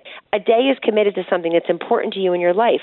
We need to get back to that, with the exceptions, of course, for absentee voting for folks. But I think one thing the president could really say, and I've told him this because he'd be a very strong and credible voice on this, is to talk about how whatever the COVID-compelled measures were in 2020, that I do think screwed him in many ways, but whatever the COVID-compelled voting measures were in 2020, as I write in my book, make sure those don't become permanent. Yeah. They are becoming permanent in many states. I know. Look at Illinois; it's crazy. And that's where anything that went wrong. So is he going to run, and does he have, because I know he has the answers, does he have the discipline to lay out a course? America's really only going to care about the economy and their security and their life, their money. The irony is people are really hurting right now. The irony, the cruel irony, is lots of the Trump voters, 74 million in 2020, record number for any sitting president by far, 12 million more than he got the first time around. So there is enthusiasm for him, of course. They're the ones really hurting right now, Glenn. They're the ones hurting. I mean, I know a lot of America is hurting under the policies of this crack up Joe Biden, Kamala Harris, man-made disaster of a White House and administration.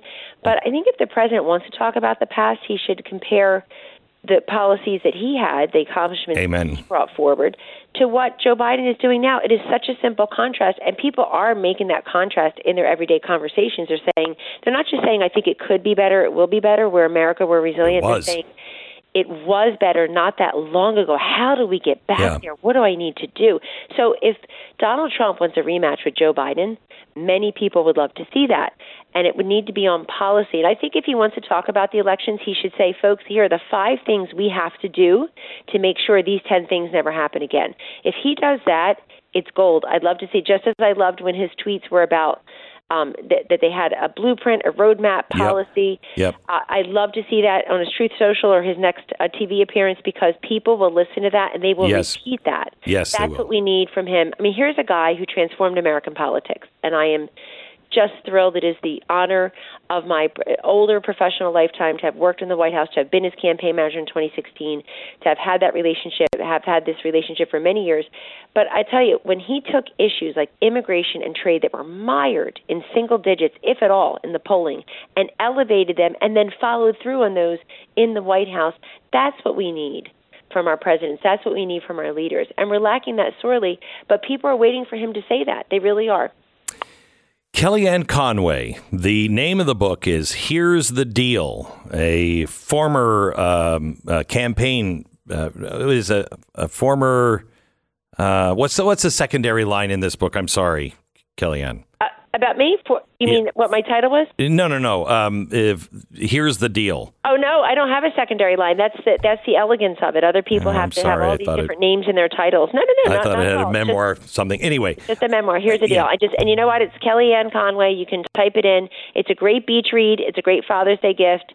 You'll want to see it. It's listen, Glenn, unlike these other people who slinked away in shame or were forced out of the White House or fired, I didn't write a tell-all and bore most. I'm very raw, very vulnerable here. I don't divulge private, embarrassing information about other people, but I'm very candid also. I think people want to know the story behind the story and how to look forward. What happens to the 74 million Trump-Pence voters who were not in the Capitol on January 6th? What happens to those who took a chance on Joe Biden because they think, oh, he was Barack Obama's vice president and he's not Trump? What happens to them? If you look at all the polls right now, there's a natural big attrition away from Joe Biden. Yep. They can go back to Trump if he runs. They'll go back to an American First candidate. Kellyanne Conway, thank you so much. I'd love to have you in for a podcast. You just have such a great look on everything, past and future. Kellyanne Conway, the name of the book is Here's the Deal. Real estate agents I trust. There are decent real estate agents out there, and then there are the agents that come from real estate agents I trust. This is my company, and these people don't work for me. They don't work for my company. We go and look for the best agents in every market. I can't guarantee we have one in your town, but if we do and you're looking to buy or sell a house, this is a free service. We've done the vetting for you because I was working with the 500 best real estate agents, according to the Wall Street Journal, for about 5 years. And I just got to know them and talking to them and, what makes a good real estate agent? How do I know who to hire? We decided to make that for you so we could do all that work and then you can interview them yourself. Just look at realestateagentsitrust.com. Again, a free service for you. Sell your house on time for the most amount of money and get the right house at the right price. It's realestateagentsitrust.com. Glenn Beck. Join the conversation. 888-727-BECK.